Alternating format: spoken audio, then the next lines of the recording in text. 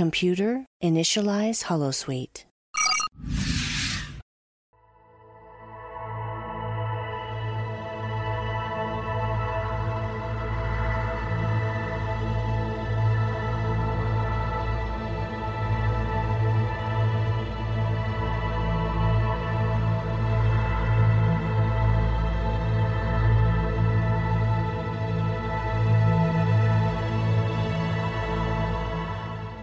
Good evening and welcome to another episode of The Fire Caves, a Star Trek Deep Space Nine podcast. I am one of your hosts, Perry. And I'm your host, David. Tonight we're talking about Season 2, Episode 23, Crossover. Before we continue, you can find us on Twitter, Facebook, Spotify, and Apple Podcasts as The Fire Caves, a Star Trek Deep Space Nine podcast. Absolutely, and as I say every week, you should find us and follow us because we are a riot. We are a good time, and you are missing out if you don't follow us. You can find us anywhere that you do social media, Facebook, Twitter, so forth and so on. But either way, we encourage it because you can then join in on our conversations. And as David said, tonight we are talking about the episode Crossover, the first of the Deep Space Nine crossover episodes. But we'll get into that tonight and in later eps. But before we do all that, David, how you doing? I'm good. I had a funny little story that happened to me today at work. In our last episode, I believe I was talking about how I had a couple come in a couple months back. They had like their poodles, and they decided to get new beds so they could each have their own, one of the dogs in the bed with them. And then that meant that they were, getting beds. I was like, I'll take your money, go for it. Well, they came back today, and they didn't like their first bed choice, which, fair enough, it happens. But they really upgraded this time. Like, they spent much more than they did the first time. It's like the first time they found one of our bargain deals, and we're like, oh, bargain deal, let's go for it. And they realized, basically, after a month or so, that the bargain deal is a bargain for a reason. And so it was funny seeing them again and talking about, yeah, they still have the dogs in the bed. That's what they do. And it was just funny to me because, like, oh, man, I was just talking about you guys, and here you are back. So, hey, how's it going? So, a little ironic twist today. Other than that, nothing much. How about you? Did a good bit of running around today up in Georgetown, hanging out at the Georgetown Public Library for a little bit, and then did some little bit of shopping to prepare for the 4th as well up there. And then that's it. Kind of came home, did a bunch of in-house stuff trying to get ready for the 4th because I don't know about anybody else, but like I can't enjoy a holiday unless like my home is in order. Like it's kind of like going on vacation. Like I clean before vacation because I know when I come back from vacation, I'm not going to want to. So I try to get all these things done so that after the event, after the vacation, after the holiday, whatever it is, when it's time to, basically go back to work, I can just do that and not be like, oh man, I still didn't do the laundry or, put this away Gotta or get the roll this out. groceries. Right, So that was pretty much today, trying to get all that done because I know that tomorrow, Sunday, I know that it's going to be even worse because everybody's trying to get everything before the 4th on Monday. Right. And then, of course, Monday is the 4th, and it's just going to be, crazy. So whether you actually partake in festivities or not for the 4th, our whole country is going to be, besieged in stores, and with supply issues and the chicken shortage and, all this other kind of stuff that's going on, I don't want to have to go to the store for any reason through the next, 48 hours. Right. So that was pretty much my thoughts when I was shopping today. Smart. What could I possibly need so that I do not have to go out? Right. So, yeah. But yeah, other than that, we are doing good. Kid was angry with me all day because I dragged her everywhere that I went. So of course, by the time we finally got to go home, she was just so tired, and we did other stuff, and then of course came dinner time, and she was just barely able to keep herself awake to eat. But I was like, yes, that's what I want. Fall asleep and sleep comfortably, just be knocked out. So yeah, it's pretty funny to watch her struggle sometimes because she's just so cute. But we got through it. She's asleep now, Right. and yeah. Other than that, we're here. I'm ready to go. And now, Gotcha. even though I may be a little tired, I always enjoy my wind down being talking about Star Trek. So I'm like, yes, I get to do this again. So here we are. Here we are. Yep. Yeah. Yep.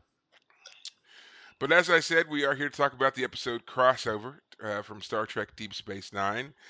David, would you like to give our recap? Yeah, I'll do it this time. All right, guys. So crossover. So we start off with Major Kira and Dr. Bashir on one of the runabouts. They're coming back through the wormhole, or about to come through the wormhole from the Gamma Quadrant. And as they're doing so, Kira, says that she wants to kind of take a moment to meditate while they're waiting to travel.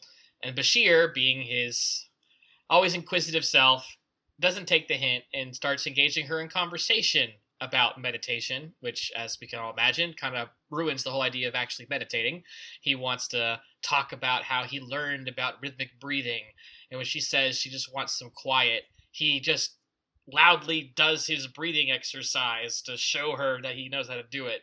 And so she's frustrated and says, well, let's just listen to some music.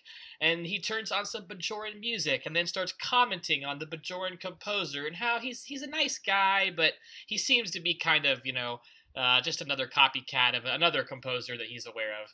And Kira is like ready to rip his head off.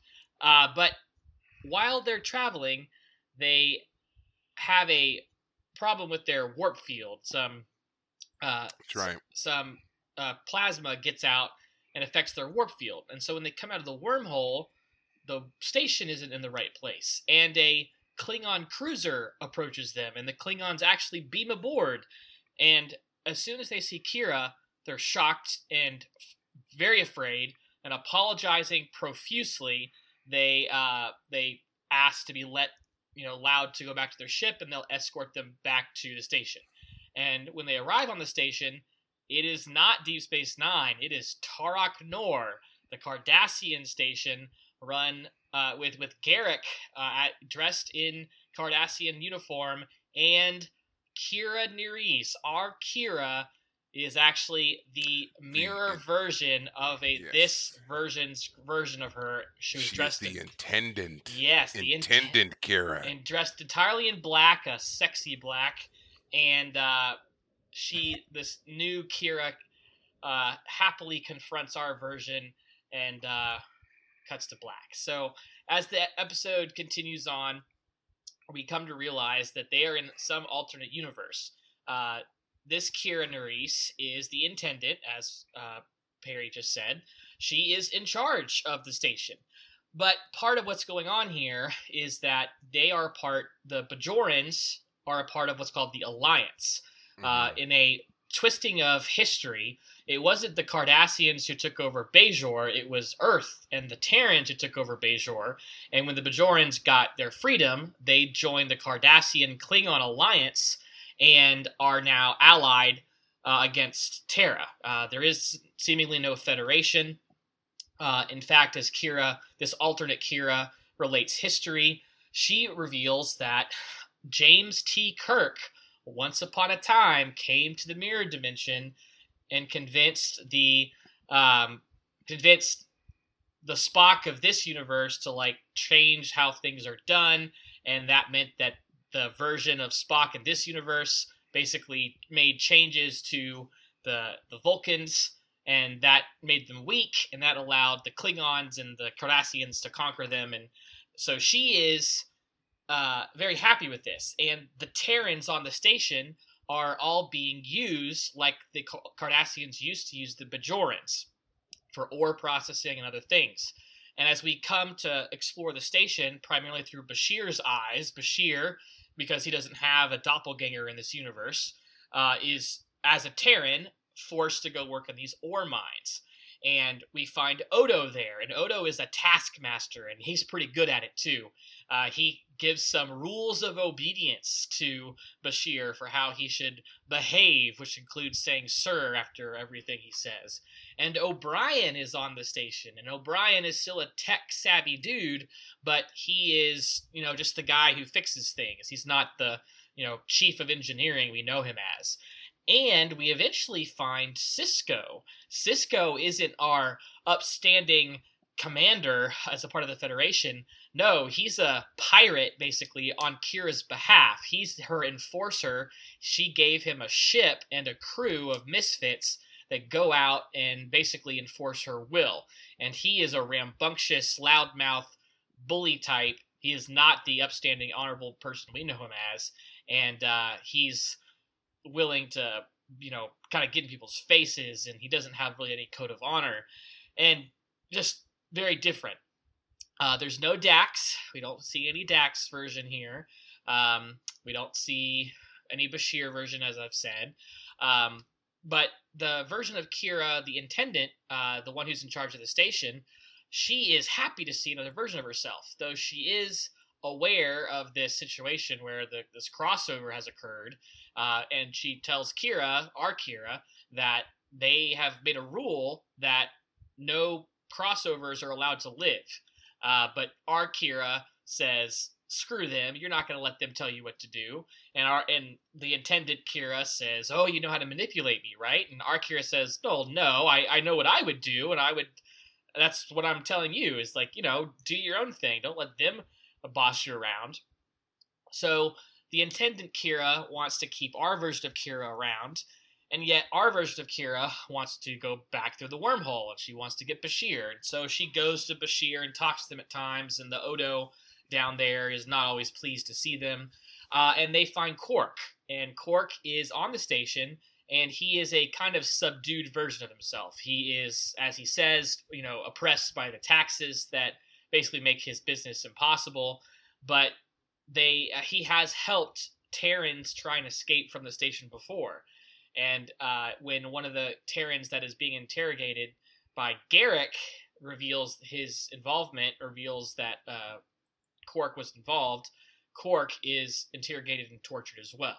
And one thing I should mention is that Garrick is the subordinate. He is the number one to the intendant Kira on the station.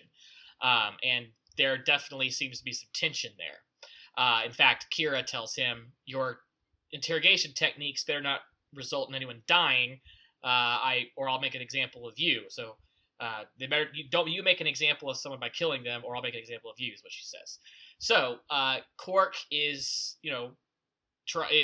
our version of Kira approaches Quark to get them help to find a transporter. The idea is that James T. Kirk got a transporter malfunction that allowed him to come to this mirror universe, so they think that that's the same way they could get back.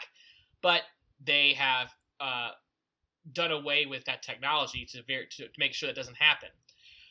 So Quark does tell our version of Kira that he'll help her right before he gets captured by Garrick and interrogated, and later Kira says, okay, you can go execute Quark. A little later on, Garrick comes to our version of Kira and says, I want the intendant Kira gone. I want control of the station. So here's what I plan on doing. I will assassinate the intendant Kira, and you will pretend to be her for, say, about a month. And then after a month, you can say, I'm going to go on a spiritual journey to find your pa, and you can be allowed to leave, and I'll be in control of the station. Kira is, of course, wary of all this. She knows that she can't trust Garrick. So she goes to Cisco and tells him of Garrick's plan. And again, this version of Cisco is not an upstanding guy. He is a lazy kind of, layabout who loves to drink and all that, and kind of the sexual plaything of the intendant Kira as well. And he doesn't care. He doesn't care who's in charge. He's just a lowly Terran, and he's happy to have life as it is. So when Kira is asked to go to a big meeting of sorts, where like a party, she's supposed to dress up like this version of Kira, and that's where Garrick says he's going to kill the other Kira. So in the meantime, Bashir is down in the ore processing center. Eventually, he does talk to O'Brien, says that my version of you is a man I really look up to. We're best friends, and you're really chief of engineer, and you're a skilled guy. And this version of O'Brien, he can't believe it. It's just something he really can't believe. But a little later on, when Bashir escapes from the ore processing center, he kills Odo by taking one of the blasters. He blasts Odo, and he explodes into a into a giant mess of liquid mess. And he escapes into the vents, and there's O'Brien working on something, and he convinces O'Brien to help him escape, but they're immediately captured. And so O'Brien, our version of Bashir, our version of Kira are all in the room with the intendant Kira, and she is angry at O'Brien for betraying her trust, and he gives a nice little speech about how I never thought I could be anything until they came, and things are looking bad until this mirror version of Cisco decides to hold everyone at gunpoint. He allows everyone to escape. The O'Brien from this mirror universe decides to stay with the Cisco and his crew as they escape on their own ship, and our version of Kira and Bashir get on their runabout and escape to the wormhole, which, by the way, I forgot to mention, these people on this alternate universe are not aware of the wormhole, so they are able to get to the wormhole safely and reproduce the problem that got them into this alternate universe in the first place, and they come through on the proper side of the universe to the happiness and pleasure of the crew who had been out searching for them in their absence. And that's basically it. Did I miss anything, Perry? No, you hit the highlights. Yeah. That's exactly what... essentially, yes, that's what the episode is about. And again, if you want to see all the specific details, you can go and watch it, as you should have done already. This episode is 30 years old, so go watch it. You have no excuse. Pause this, come back, and be enriched. But this is a great episode in regards to the crossover stuff, because this is really kind of the first true follow-up to crossovers that we've had, because the Next Generation never did a crossover episode. Right. So the whole history of crossover, again, began with the original series. And as we found out here, it was made, the first attempt of this was, accident anyway, of this was done by James T. Kirk in command of the Enterprise. So just to give you a quick back history on that, it's exactly what they say. A transporter accident sends the landing party, which was Kirk, Uhura, Scotty, and I believe Dr. McCoy, and then a smattering of other, red shirts who didn't matter. They end up getting transposed onto the Mirror Enterprise. And in this Mirror Enterprise, there is the Empire that is led by Terrans, by humans. And in that timeline, in that universe, the humans have moved out from our solar system and conquered neighboring solar systems, including Vulcan, and have basically subjugated all other alien races and made them basically second-class citizens. So it's like all positions of authority, power, might are held by humans. Other alien races can gain some power and notoriety, but they will never top humanity. Right. Humanity basically moved out from our solar system in a very paranoid, very aggressive stance versus what we see in the, I guess, traditional universe, the original universe, where we were more peacefaring, moving out. And so in that episode, Kirk is able to eventually convince the Mirror Spock that it would be in his best interest to gain control and to turn their universe into something, mirroring ours, something a bit more peaceful, a bit more enlightened. And Spock does so, and as the intendant later tells us, Spock was hugely successful. He turned this very aggressive, hostile empire into something a little bit more peace-loving, and unfortunately, this had the unintended side effect of making them weak when a true alien aggressor species moved into the area, which was the Cardassians and the Klingons. Right. The Cardassian-Klingon alliance quickly overthrew the Terran Empire, and now we have the Alliance, and the Alliance is doing to the Terrans what the Terrans had been doing before Spock's peace movement, had been doing to other races. So that's why we see humans at the very, very bottom of the food chain, because we're basically left to imply that humans were basically just going out there enslaving other alien races Right. until Spock convinced them to stop. And so now all of a sudden, all those alien races, now the shoe's on the other foot, and they are all about enslaving and subjugating humanity. Right. What goes around comes around. Yeah. And so, as Kira also says, they've on there while the Prime universe Starfleet officers never developed any kind of protocol to ban or control people from the mirror universe crossing over. The same thing is not true on their side. And they were intensely fearful of others crossing over and further influencing their culture, their politics, and so forth. So they came up with a protocol in which, if any crossovers happen, those individuals are put to death. Right. Again, really goes in line with their whole being paranoid and also, aggressive, mean. Right. You Yeah. know. So we get a lot here in regards to the Terran universe and or the Terran Empire versus our Starfleet and everything else. But yeah, still, I guess, pretty solid episode if you're a person who likes mirror universe stuff and crossovers. What did you think of this episode? So I like the idea of seeing, corrupted versions of our characters. That's always a fascinating storyline to take, I think, in general. I feel like this episode though ended like I was looking at the clock on this episode because I was watching it, July 1st. It was the last day to watch it was July 1st. I think you were off by a day. On Netflix. Yeah. And so I was literally watching it like 11:45, 11:50, 11:55, and I was like, "Am I going to finish it in time?" And I did, but as I was like pressing pause to like check the time, I was like, "Man, there's like 8 minutes left in this episode. There's like 5 minutes left in this episode. What's going to happen?" And it like just kind of ends real abruptly. It's like, oh, Cisco decides to turn, and O'Brien, this version of O'Brien doesn't agree to come with them to our universe. He decides to join Cisco at the last second. It's like they had to wrap it up too fast. So again, so you feel like this should have been a two-parter yet again. Yes. And I feel like, man, I feel like a broken record. I feel like we've been saying that a lot. But this one definitely felt like, wow, we have a lot we could explore here about the history of this side of, this alternate universe. Yes. Like, why the heck is Kira?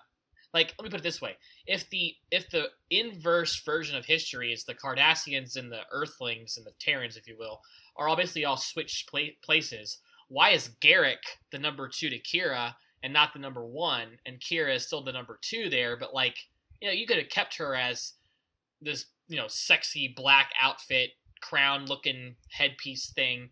You could have kept all that, but make Garrick the inverse of Cisco on some level. And we just got done with the Garrick episode, so last time. So I was a little surprised that they made Kira in charge because it wasn't 100% clear why. Like, they never explained why she was chosen, and she seemed to kind of just relish her position. But I never got a sense of like why she had the authority she had. Like, who gave it to her? Why did they let her keep it? Apparently Garrick's been trying to assassinate her for a long time. This isn't his first attempt. So either he's so incompetent that she doesn't know he's been trying, or she puts up with his attempts as like a plaything. So anyway, I felt like there were a lot of elements that were interesting and intriguing, like Odo and his rules of obedience, stuff like that. But we never got a chance to really dig deep into that. So you're absolutely right. I mean, she does allude to the fact that the Cardassians and the Klingons had an alliance that the Bajorans later joined. I always took that, you kind of have to make some leaps here, but to me it was, the Terran Empire had expanded out to Bajor and had been enslaving the Bajorans, very much like in the Prime Universe how the Cardassians had enslaved the Bajorans. But once the Empire fell and the Cardassian Klingon alliance took over, and then of course Bajor joined, I feel like what happened there was the Bajorans, they still needed that ore processing center. They still needed slave labor to do it. right. And I think it was one of those, who better to do it than the Terrans, and who better to be in charge of the suffering of the Terrans than somebody they used to, also torture. Right. So that's why she is in charge. And it also makes sense that that's why Garrick is there, because it's still a Cardassian station. And so Well, he's still kind of looking after Cardassian interests. Now, well, that's my point though. Is like if yeah, this is still Terok Nor, which was the Cardassian name for the station, and he is there himself. I don't. It's not quite. And like, and it was the alliance between the Cardassians and the Klingons Klingons. that the Bajorans joined. You know, again, you know, when the Federation comes to the station and Cisco is put in command, that is clearly a power move from the Yeah. Federation standpoint. It's like, we'll come help, but we're in charge. And and there's a lot of things we just don't know. And we also, I mean, there's a lot of things, again, we don't know, and there's a lot of things you can just go ahead and assume. And it's, whereas the Federation came in and was more peaceful about their, you know management of the area, Right. we can assume that the Klingons and the Cardassians would not be the same at all. And I mean, there's a lot of different things that we just never find out. And like you said, this is one of those episodes that definitely could have benefited from being a two-parter, Right. especially when we get to the part about Cisco kind of coming around finally to rebelling against the intendant and starting this kind of, well, rebellion and moving against her and everything else. Right. So I think that you're right. It should have been a two-parter. It should have worked out. It would have worked out better that way, to give us this story of a building rebellion and all that kind of stuff. But Right. we just don't get it. Right. Um, so yeah. But overall, I again, how do you feel? Do you think this was a successful episode? Would you say that this would rank up there as one of those? If you were telling someone to watch Deep Space Nine, is this a must watch, or is this one they could skip? I mean, I honestly would say this one is kind of a skip episode in the sense that none of the major plot of the rest of the series really moves forward. Hmm.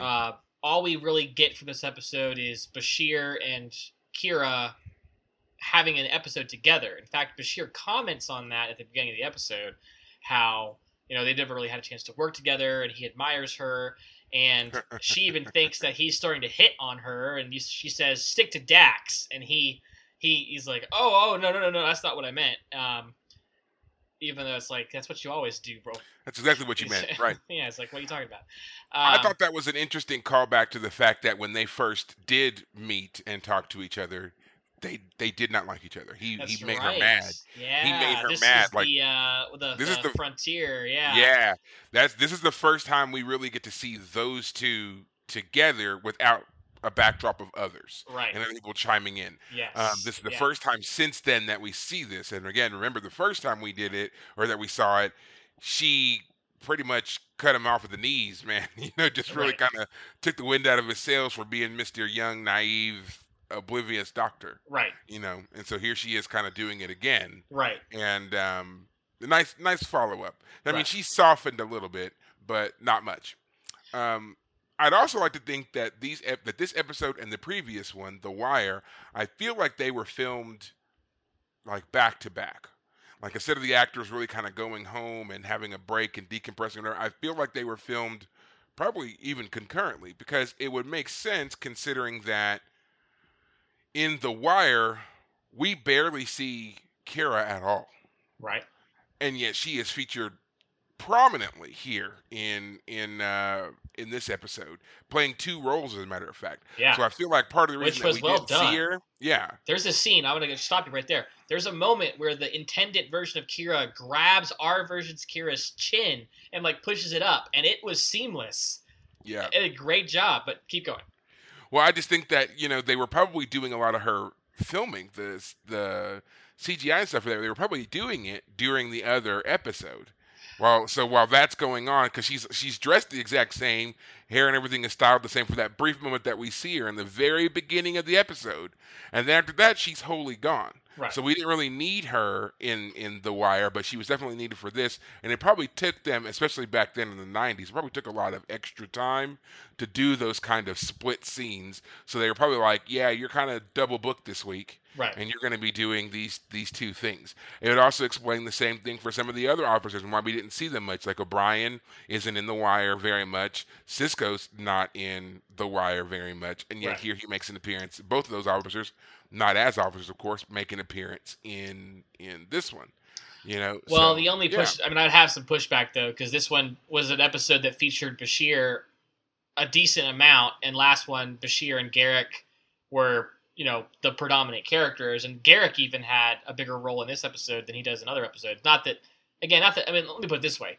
You're right about Kira. All of the Kira stuff, you're probably right. They could have filmed that on its own time, maybe concurrently with the last episode, but the fact that Bashir is heavily featured in this episode like he was in the last episode makes me think that, I don't think he wasn't as his scenes and scenes from last episode would have had to definitely been shot separately, I would say. But well, yeah, yeah, but at the same time, like a lot of his scenes, it wasn't like he was traveling all over, and even then, the scenes that he had in the crossover episode, comparatively short right. considering. Well, and So also I on one stage, he's just moving yeah, a cart around for most of it. right. So I don't feel like it would have been too much of a stretch to do this. It kind of be like, hey, this is a kind of a way of maybe giving them a break. Hey, if you guys are willing, we'll double down. We'll knock out 2 in 1 this week, and Right, then next week y'all can just be completely off. I right, could see them being down for something like that because from all reports, those filming schedules in the '90s were grueling. They're cranking out 24 to 26 episodes, right, and they're all hour long episodes, and you get the makeup and all that stuff. Apparently that stuff was really hard on them, which is another reason that we have such shorter seasons now of a lot of our shows, because the actors just like, yeah, I can't do 18 hours a day every day, for 7 years. right. you know Oh yeah, I, yeah. I mean, we as consumers of their product, of course, we are like, oh, I would kill to be a part of that. But I mean, just imagine doing your job for 18 hours a day, 7 days a week, or 6 days a week. Maybe you get like one day off. You don't really get to see your family. You're up at like 4 in the morning to sit and do makeup, and then you gotta wear that Right, all day long, and then for touch-ups and reshoots and promos and all the stuff that you've got to do all the time. I think that it would, the money, regardless, I think it would wear on you oh yeah, pretty significantly fairly quickly. oh yeah. So I agree.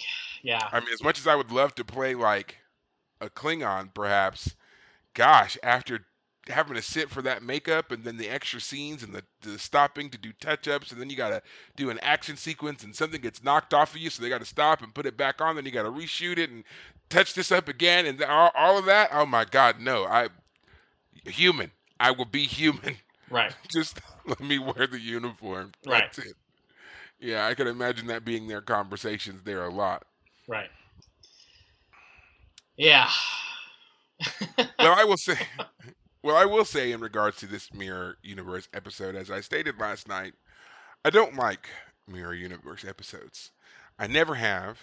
The first one in the original series, take it for what it is. It was a nice, kind of offshoot from what had already been established in Trek at the time. Sure, and I kind of got the philosophical note they were trying to leave us with, which is basically that one man, or yeah, one man, one person can summon the future, can change the course of history.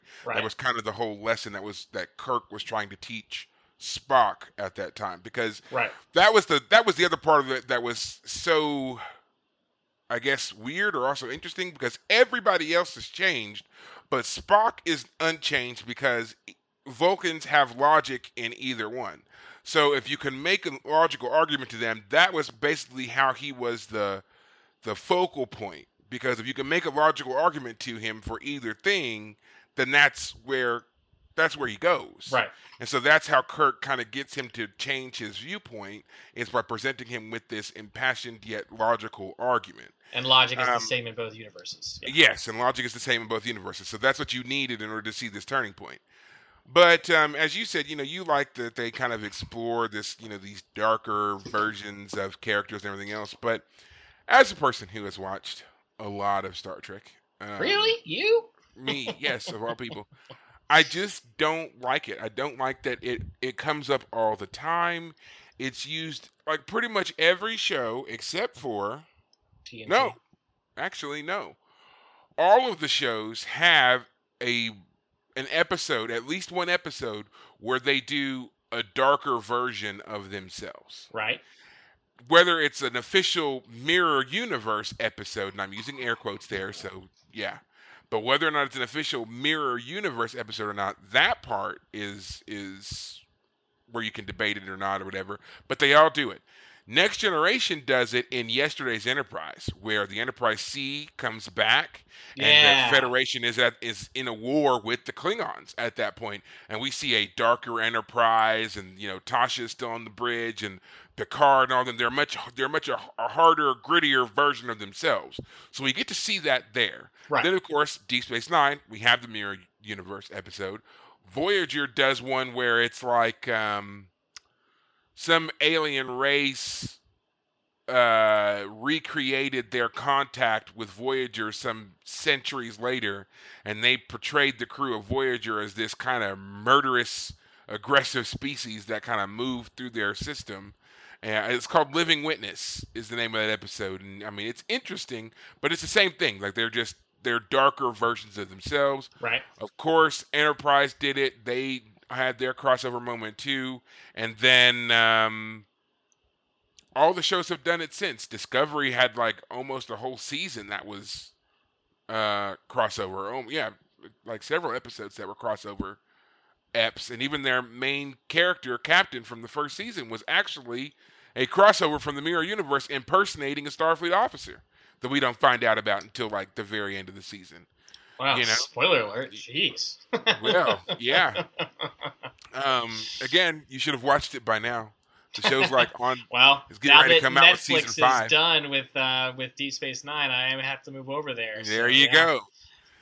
I mean, and then of course we have Picard, which I mean, you could say that whole show is a mirror universe trope in some regard. Yeah. And even the stuff that happened in the most recent season, how they Q's involvement, mirror universe. So far, Strange New Worlds, they haven't, but they're new, so they haven't even finished season 1 yet. So I have a feeling it's coming. It's like the thing that every Star Trek show has to do. Prodigy briefly touched on it with, they went from pleasant hologram Janeway to crazy goth Janeway, so you get a little bit touch of that there, and then Lower Decks. You know what? Lower Decks is so crazy. They might have slipped it past me, and I just don't even remember. Because Lower Decks is it's a wild ride. Like if you want to truly see like an inane version of Trek, but that's also a lot of fun, watch that because that show is just, man, are they all over the place. So, but yeah, they all do it at some point or other. They all do it, and I'm just kind of burnt out on it. Like I just feel like all they ever do is make everybody a psychopath. Like there's never any like real rhyme or reason to anything, and we're never given any explanations either. It's just, hey, you're in the mirror universe, so we're all gonna murder you or torture you and then murder you. And it's just I don't like that. It's unimaginative. It's boring now. If you're gonna go to, I want to go to not I guess mirror universe, but maybe call it I don't know, fractured universe or well we can't do multiverse because that's been taken. I feel like fractured is like leaning into the whole idea of broken characters or chaotic universe or yeah. Oh, you're right. That kind of has sense. But what about myriad universe? Would that work? Like myriad?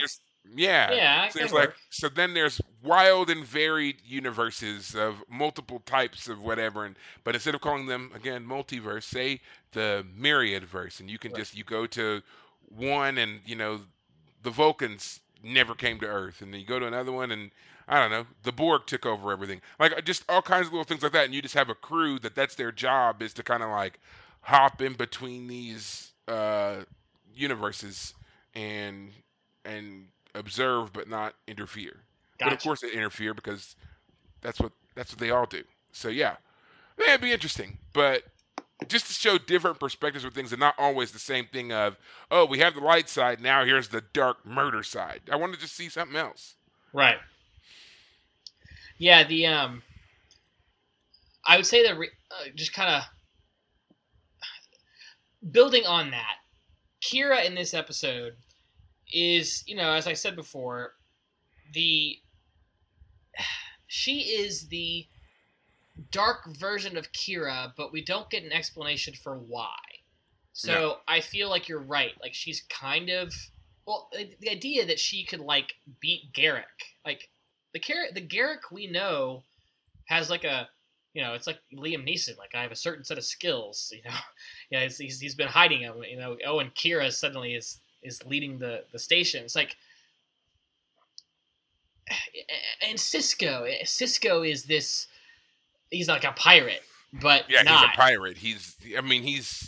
He's a pirate slave. Like he does what she wants, but he's got more freedom, and his basically what he's doing is just sowing chaos wherever he goes. Right. So I agree with you that the idea of a mirror universe or an alternate universe where you can play with the characters and like see them on their what would be like if this was different about them. And in this one, let me put it this way: at no point does our version of Cisco mention Jake Cisco. There's not an alternate Jake there.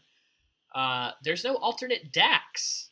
We did not see an alternate Dax. And here's what I was thinking too. Like I know that it would be kind of an imposition on what's her face who plays Dax on Terry Farrell. But let's say that Dax was someone else. Like there was a different host. Like it's still Dax, but it's not Jadzia Dax, but someone else. Like that would have been interesting, but they didn't do that. They didn't present us with alternates for everyone, which was Right. kind of weird considering that pretty much every person does make an appearance except for Jake, except Right. for Dex. Like why didn't we see them? Right. Like, it really is one of those things that just doesn't make any sense. You went out of your way to give us an alternate of everyone else. Well, yeah, except for those two and except for Bashir as well. We don't see an alternate Bashir. Exactly. Either. Yeah, and so this is the thing I'm getting at with all of that. Like if there was an alternate version of Dax, whether Jadzia or not, there'd have to be an explanation for why there was a Trill on the station. But let me put it this way: there's no real effective origin story for the characters themselves. There's an origin story for the plot of the episode. This is an alternate universe, different history, but that's not as interesting as why is Kira different? Is she the same person but branched off in a different direction and now she's this person? Or does she truly have an alternate history? That's what I'm really getting at. Does she really, if they were to compare memories, would they be like, no, we're not the same person. We have the same physical DNA, but just as like two twins, two biological, identical twins or DNA compatible or identical does not mean that they have the same experiences and share the same opinions and likes and dislikes. I mean, they might have a lot of crossover, but they are two different people. So I feel like, again, this episode has some interesting potential, but did not give itself the time to really explore the really interesting parts. And so instead we get a kind of rushed storyline. Yeah. And we get this, the intendant is way more insidious than Kira is. And then, the whole her fascination with herself is, I mean, it's downright creepy. And I think that was the whole point. Right. Was to make her just seem so just way too into herself to the point that even Garrick is like, yeah, she's in love with herself. That's why she's never going to let you go. You are her. She loves you. Right. Who else can she confide in and tell her secrets to and all that stuff, Right. Yeah, that was an interesting point. Interesting part. But yeah, you're right. We don't know enough about the intended and why she is the way that she is. They don't really give us a whole lot on that. I'm not sure if that's intentional or not, but it's just not something that we find out. Other than, that the only thing that seems even remotely similar is that Bajor was at some point subjugated by an outside race. Right.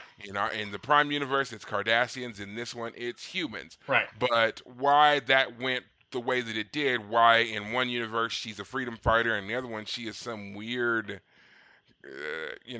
latex loving, creepy, right, some dominatrix type, whatever. Right. Don't know. Right. But I do know that Intendant Kira gained a lot of popularity. Oh, I bet. When she first slinked her way onto the screen, she was definitely insta famous. Oh, Nana Visitor plays it. She's chewing the scenery, as they say. She is playing it to the hilt. She's having a great time. She actually does, I would say, do a great job of making our version of Kira and this other version different. Like, they are different people, and she definitely is enjoying playing the different part. But again, in some ways, that just makes the Intendant all the more like curious. Like, why is she the way she is? And then also, why does she like let our version of Kira just like she doesn't seem as curious about our version of Kira as she should be.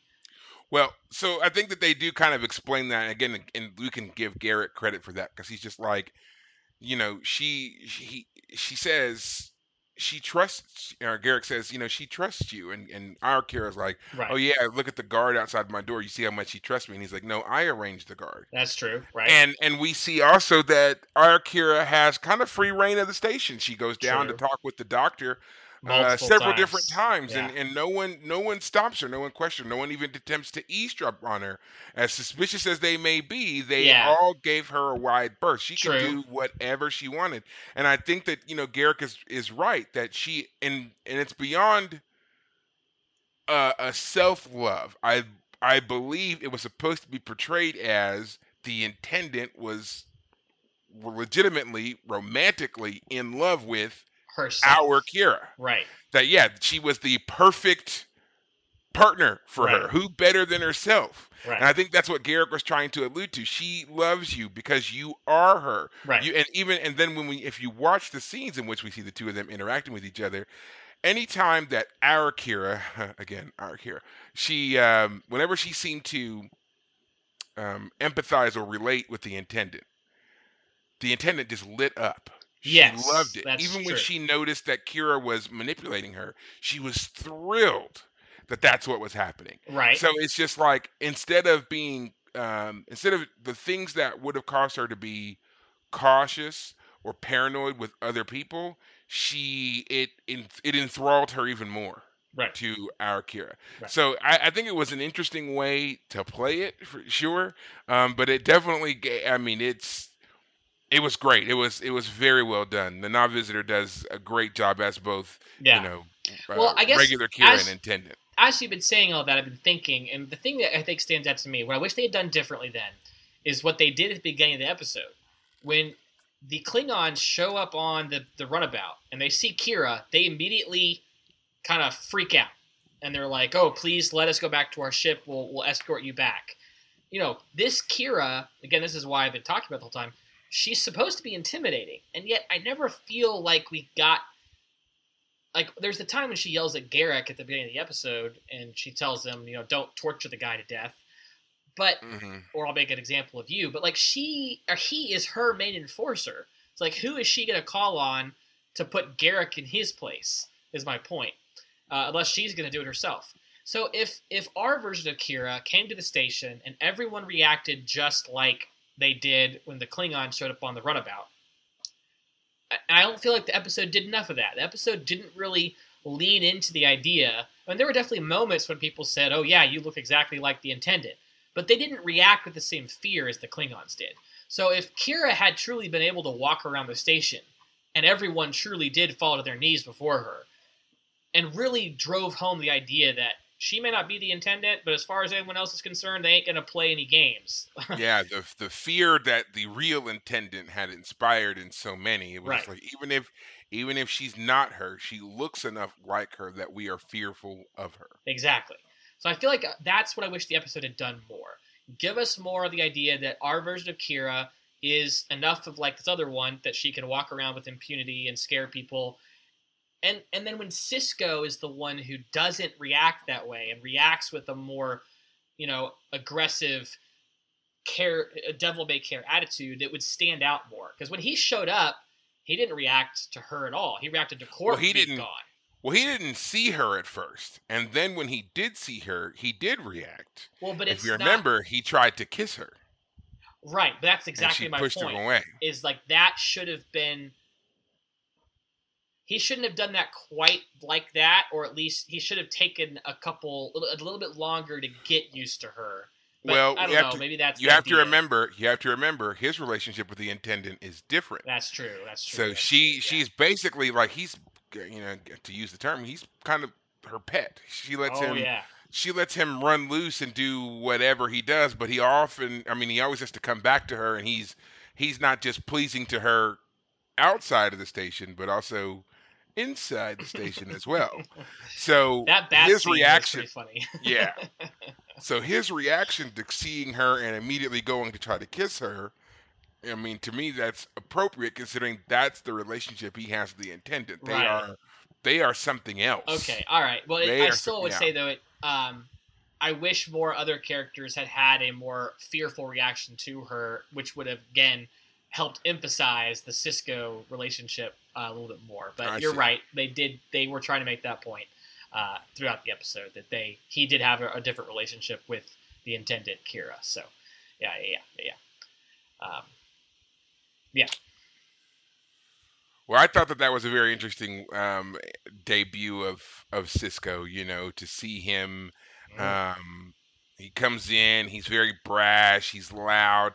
He's not the cool, controlled guy that we had. You know, that we've gotten used to right. from all the other previous episodes. You Right. know, and I he's not that, again, that hardcore militaristic. He's very, you know, he's loud, he's more laid back, he's all of this stuff. So it was just very interesting to watch him when he came on, and that was how he, you know, had this reaction to everybody else. And then Quark is so meek, and he's nice and he's simple, Right. versus when we normally see him when he's normally the brash one, the loud one, Right.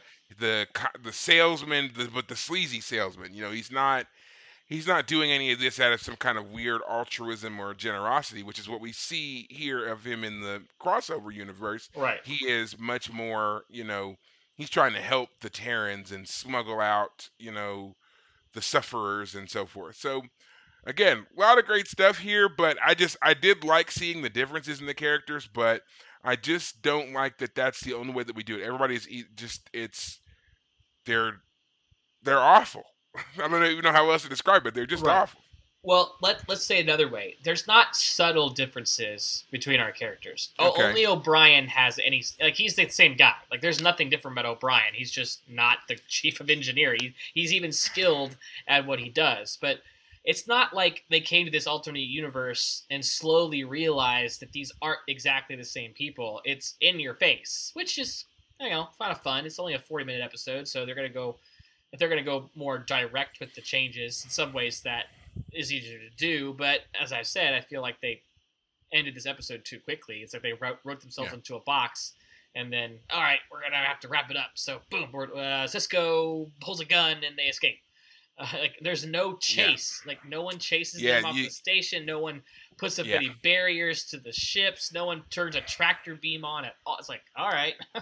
Yeah, and you know, Kira's brief exchange with Cisco was enough to apparently sway him to jump in, you know, like that. And just you're right, there just wasn't enough of a build up for the eventual resolution that we see, right, to make any sense.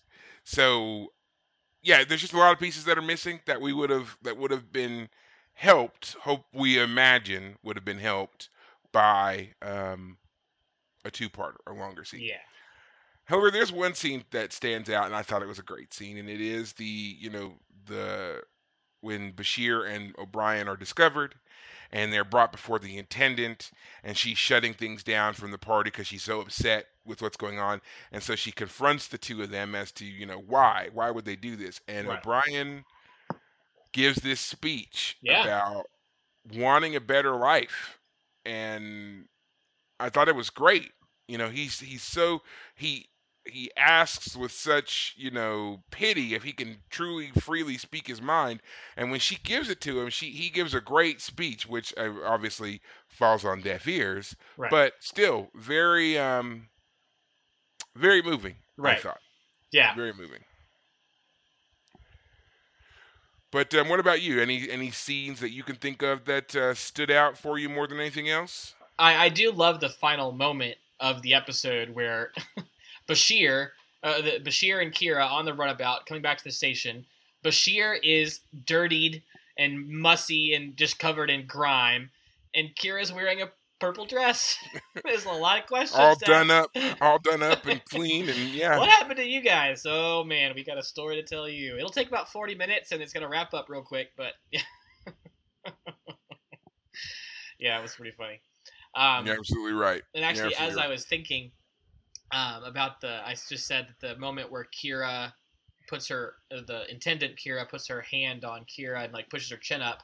As I was thinking about it, I was like, oh wait a minute, they just put the head of intendant Kira on one side of the screen, and they put our version of Kira in someone else's hand. So that's why it looked good. Like, think about it, David, for a second. Which also reminds me, this week, I've never seen the movie Death Becomes Her with Meryl Streep and Goldie What? Hawn Really? and Bruce Willis, but I saw clips of it. Like, I just like to watch clips of movies, and it popped up, and I started watching these clips, and like I haven't seen the whole movie all the way through, but I've watched enough clips Oh now to man. have seen the film, at least the highlights. Oh my gosh, Robert Zemeckis' film right after he finished up the Back to the Future trilogy. That movie is hilarious. Yes, that was And a that's fan. That was a favorite movie in my household growing up. really My mother and my sisters and I, we would all I mean, we watched that movie so many times. Um, so many great lines too. Great moments in Do that you take a movie, check? and I love it when Meryl Streep throws her her shaft of her shovel. It's been broken in half by Goldie Hawn, and Goldie Hawn has her stomach shot out. She's an undead version of herself, and Meryl Streep throws it, and it goes right between her in her hole, and she goes, "Yes, no, damn," because Goldie Hawn still has her shovel, mhm, and yeah, that was pretty funny. And Bruce Willis. This was several years after Die Hard, so he had done the gritty action role, and suddenly in this movie he's the meek husband who is yes, put upon, and he's hilarious as the meek husband. And oh man, I'd like heard of the movie before, but I'd never seen it at all, and yeah, it was really and funny. isn't that Isabella Rossellini As in that the movie? woman that they get the potion Get from. the potion from. I don't Yeah, know I her think that's name, but her. that sounds right. I mean, I remember seeing the Yeah, cast name. That seems to that's be her. right. Yeah, man. Ooh, That's her. I'm woo-hoo-hoo. I'm pretty convinced that's her. Yeah, Um, she's got but like that nice. giant necklace of gold gems Yeah, just all across her, but nothing else. You're like, oh man. So anyway, I'm, yeah, I am. I'm pretty sure that's her. But nice, nice segue though. I haven't talked about that movie in forever. well, that was I will. '92, so that was only a year or so before this episode we're watching now. So, but thinking of special effects made me think, oh yeah, I just watched. Robert Zemeckis was really known for special effects there for a time. I feel like his more recent films have kind of moved away from the idea of a bunch of special effects, but he did things like Castaway, so um, he can And do the more serious stuff, but also the comedies. So. and I was right. That was Isabella Rossellini in Death Becomes Her. Well, that's what's so great about that movie. It seems is like there's like very little cast. It's just Meryl Streep, Bruce Willis, and Goldie Hawn running around and getting into shenanigans with a brief interlude Of her, what's her face, Isabella. Isabella, as the woman who's 71 years old but looks no older than. I love it. How old do you think I am? 38, 28. 33 or something like that, and she's all pissed like, but she gives the potion to well, specifically in the scene to Meryl Streep's character, hmm which is hilarious. And we find out that Goldie Hawn had already Got it. taken Yeah, hers. I've had it mine for 7 years, way before you. Oh yeah, and then the final part of the movie when they walk out of the church and fall down the steps. And break like bowling balls. The sound They like shatter bowling on the pins ground. falling. Yeah. Yeah. Yeah, that was a real funny movie, and I was reading about it. Apparently, it's kind of one of those sleeper hits. Like, it wasn't quite the biggest hit at the time, but it's one of those cult classics now. Well, because I'm sure that if you think about the premise of the movie, it just sounds so inane, and then when you actually watch it, you're like, oh man, Yeah, this is actually really good. Kind of like, did you ever see a movie called Drop Dead Fred? no, 'Cause that's another one just like that. The premise of the movie, it has is that Phoebe Cates is in it, as is Carrie Fisher, and it's basically the story of this woman who has a mental break, and her imaginary friend from childhood comes back Right. and is basically trying to help her get better.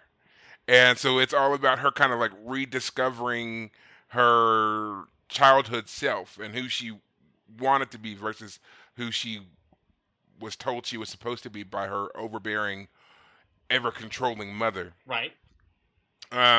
Great, great movie. And again, it's just like this the premise seems stupid, but then when you watch it, it's hilarious. It's absolutely hilarious. Right. I think one of my favorite scenes is when Drop Dead Fred gets his head stuck in the refrigerator, and he's trying to pull it out, and then he finally gets it free, and his head is flattened like a giant pancake, and he's like, "Phew, I thought it was stuck for a second." And he wipes his hand across the red, and he goes, and then he's realizing his whole head is this huge, and starts to freak out.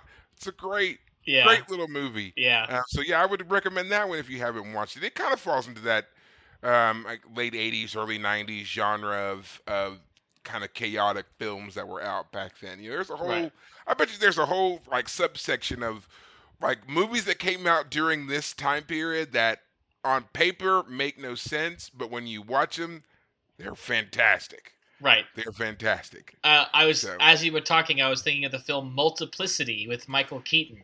yes, that's another sleeper hit. Like, Yeah. doesn't make any sense why this would work. Small Why cast, a lot of special effects, a lot of quirky kind of goings on. It's a comedy. You know, Yeah. I like pizza. you know how a copy of a copy isn't. Yeah, that's exactly what it is. Copy of a copy, and then you got this reject here. Yeah. Yeah, That's a funny one. absolutely. Jeez, Perry, I've been thinking lately about how many movies like I need to go back and watch. How many classic movies? It's been a couple of years since I watched like I, Robot. Will Smith was in the news a couple months ago, and one of my favorite ones of his is I, Robot. And just there's so many great movies out there. We talked, a couple episodes ago. We had the one about the woman who was cross dressing as a man, and I mentioned. Mrs. Doubtfire. That's another Yes. movie that came out around that time. It's a lot of special effects. A simple idea. What would it be like for this person to, and that one, if you were to dress up as an old English housemaid, whatever. Nanny. Nanny. There you go. Governess. Yeah. Governess. Yeah. Yeah, and I feel like we've gotten away from the idea of really just digging into a simple idea and making it. Just blowing it up. I think that's because if you think about it, a lot of those movies were done. They were done extremely well, but they also kind of starred the same people over and over again, and they just kind of they just saturated the genre. Like I was sitting here thinking of inane movies that I could recommend to you, Right. and it was amazing to me how many of them I was going to recommend all starred Tom Hanks, and I was just like, what? So just like I was gonna say you should watch The Money Pit, which came out in I believe '86, and that was Tom Hanks and Shelley Long. And then there's The Man with One Red Shoe that also has Tom Hanks in it. The Burbs, Tom Hanks. Turner and Hooch, Tom Hanks. Right. It's like, did Tom Hanks just dominate the latter part of the '80s and early '90s? He was just in everything, and it was good. But those were kind of the movies that he took and that he made famous. They were convoluted, they were inane, they shouldn't have worked, but the man is such a great actor and he delivers so well. Right. That they're great. They're great movies. So I mean, just seeing these characters and like you think, especially when you think of Tom Hanks now, he does such serious stuff. So to see him in different roles, you kind of forget that he got his start in comedy. Oh yeah. I feel like so many great actors, like comedy is where they really earn it.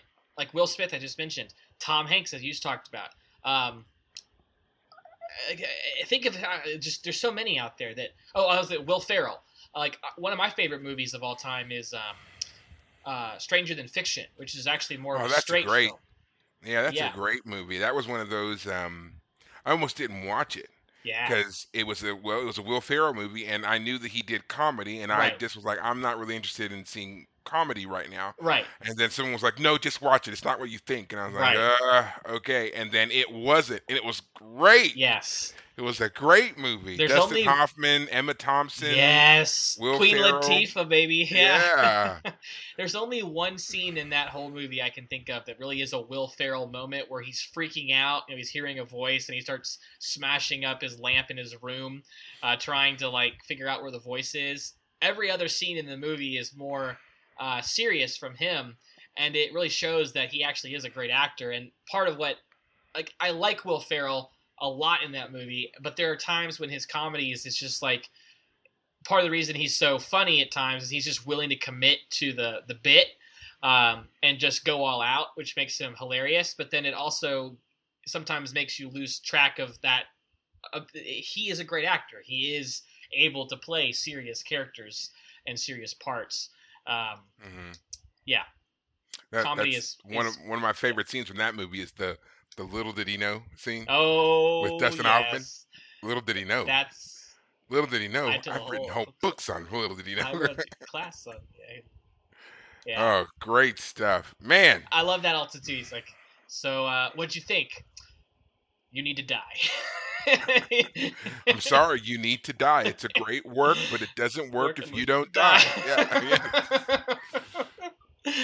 Oh gosh, man, I need to go watch those movies. I'm sorry. We're supposed to be talking about Star Trek: Deep Space Nine, and we are now talking about Tom Hanks, Will Ferrell, and Stranger Than Fiction. I mean, I'm not They've not necessarily made upset. cameos on Star Trek anywhere. They have not. However, Tom Hanks has said that he had always wanted to do Star Oh, Trek, but nothing had ever worked for whatever reason. right. Which at this point in the game, I'm like, listen, dude, you're Tom Hanks. If you tell them you want to be in Star Trek, they're gonna put you in Star That's Trek. right. So Yep. just stop that. I feel like that was crowd service, and I'm fine with that because it still appeases a part of me anyway. But seriously, Right. you're Tom Hanks. Call the person, and you're in it. You'll be in next season. Go Right. ahead. Done. Right. And that, and as we talked about it with some other on a couple other podcasts, a couple of episodes ago, if I had the ability, I don't care what my political affiliation is or whatever it is. If I had the ability to be in my favorite show, I would be in my favorite show. Yeah. So there's no way that if I had Tom Hanks's clout, Yeah. one of the first things I would have done would be like, listen, I need you to get me in. Right. Get me in. Well, at the beginning of this Sign me up. season, what's his face played the one, the villain, the Circle. He was head of the Circle. What was who was that? Jarro. You're talking about Minister Jarro. Yeah, who played him? That was tall, brooding, sinister. Yes. What was his? Well, I can see his face, Yeah. I'll have and to- I can't. I'm trying to think of his name right now. I Frank Langella. There it is. There That's it is. who it was. Yeah. Frank Langella. I think you were saying when we were watching those episodes and doing those episodes that, like, he didn't even have his name listed. He was like, Yeah, he did not have himself listed in the opening credits or anything like that for the role, and he Right. did the role because his children were fans of the Right, show, and right. so he wanted to be in it for them. Right. So Yeah. yes, yeah. So yeah, you're right. If Tom Hanks or Tom Cruise, if Frank Langella can do it, Tom Hanks can do it. All right. Tom Cruise can do Yeah. it too. So yeah, absolutely, absolutely. it would be fun to theory cast a Tom Hanks role. What would that look like? He would have to play some kind of alien. He's too recognizable as Tom Hanks. Right. They would need to heavily make up him. That's and right. Just like the and- Grand Nagus, Wallace Shawn, right? As the Grand Yes. Nagus. yes, Yeah. You recognize it- the voice as soon as he Ins- talks, but as soon until as you that- heard it, Yeah. but yeah, he would have to be. It would have to be the same thing for him. In fact, on one of the more recent episodes of The Orville, there was a man playing the president in that show, and I was watching the episode and I heard his voice and I said, "That guy sounds way too familiar. Who is that?" And I mean, I was like, I could have looked it up, but I was like, no, I'm gonna figure this out. And I was like, it can't be Bruce Boxleitner because that would be just too on the nose. And I was like, but I kept watching and listening. I was like, no, that's definitely Bruce Boxleitner. So I watched the whole episode, and I was like, of course it's Bruce Boxleitner. He's the only one who could do it. And so then, of course, when it was over with, I watched the credits, and there it was, special guest, and I was like, I knew it. So for those of you who are wondering who Bruce Boxleitner is, I mean, if you're a sci-fi fan, you already know he was on Babylon 5. He was Captain Sheridan on Babylon 5. Okay. And the reason why I was like, of course he'd be playing the president is because if you know anything about his role on Babylon 5, he basically becomes like de facto leader of everything when the when the show goes on. So he's like the savior, messiah, whatever you want to call him. Right. So yeah, I was like, of course he's the president. He could never not be less than the leader of all of us. Right. That's his thing. Right. But it was good to see him. I'll give you that much. Like it was good to see him in the role. But again, if Bruce Boxleitner has to wear a bunch of makeup, Tom Hanks is definitely gonna have to do the same thing. Right. He's gonna be the happiest sounding Klingon ever. Or, you know what? He'd be funny as a Ferengi. Tom He's Hanks too is tall, a but Ferengi. yeah. He's too tall. That could but be he'd it, though. That could funny. be he's freakishly tall for a Ferengi or something. Yeah. It'd be interesting to see him as a Ferengi. I would enjoy that. Yeah. I would enjoy that. He would be, yeah, you're right. He could do I imagine he would be great on some. Yeah. You are a Ferengi. I don't know. So. Oh my gosh. He'd probably hate it, though. He'd probably want to be something else, but yeah. I mean, imagine him as a Klingon, though. Like, just, wait, Tom Hanks, Klingon, what? Yeah. I don't know if it would work. I would hear Romulan. his voice and be like, or yeah, he could be I'd say he could make it work as a Romulan. But see, his face would give him away, though. They don't have enough prosthetics that you wouldn't notice. Like, that's why I said Ferengi. Yeah, because there'd be enough they could put on him to hide him a bit that it would work. So unless they introduce a whole new type of alien, he's too recognizable. Yeah. So he's the lead Trill. I know there's not enough makeup there, but like he's the Trill of Trills. I don't know. Oh Lord. My theory casting is running out of ideas. Well, we are coming up on the end of yet another episode of our podcast that, again, I swear is about Star Trek Deep Space Nine, not all the movies that David and I could watch, should watch, and have watched. But again, any final thoughts on this episode crossover? Would you like to see the Intendant again, or do you think we've had enough of her? Well, we did leave her on a cliffhanger, so if there are any more episodes that go to the mirror universe, it makes sense that she's still there. I'm interested in the idea of how much is she like our Kira, where does they differ, where's the branching in their timelines beyond their personalities. Same with the Cisco version. So yeah, I'd be open to it. I don't feel like I'm desperate for it in any real capacity. Okay. And then I would just say, I'm going to say it. I kind of alluded to it earlier. I'm going to say it again. Dax she had like one line at the end of the episode when they arrived. And they didn't even attempt to explain why there's not her in the alternate universe. She's just not even there. No, they did not. Hopefully next week we get a little bit more of our core cast. We will be back on the station. Right. Next week we will be talking about season 2, episode 24, The Collaborator. Ooh. So kind of getting into some political perhaps intrigue, military intrigue. All right. You know? So something that we've already established that Deep Space Nine does very well. So excited to talk about that one with us as well, and hopefully we can also bring back some 90s corner and give you some 90s trivia to enhance your viewing experience. That's why I mentioned those movies, brah. 90s corner. I was bringing the 90s. Come on. Okay, yeah. Death Becomes Her was, I think, the only movie we mentioned that was from the 90s. Multiplicity, 96, excuse me. Okay. Yeah, then all the other ones were 85, 86, 88. And I had a reason to bring it up. I was mentioning special effects and special effects from Death Becomes Her. So before we lose David on yet another wild tangent, I will just say, once again, this is the Fire Caves, a Star Trek Deep Space Nine podcast. You can listen to us anywhere you happen to listen to podcasts. I do it on Spotify. Also, keep in mind that you can find us and follow us and talk with us anywhere that you have your social medias, in particular Facebook and Twitter as the Fire Caves. So give us a shout out, and if you have any questions, comments, concerns, leave them there.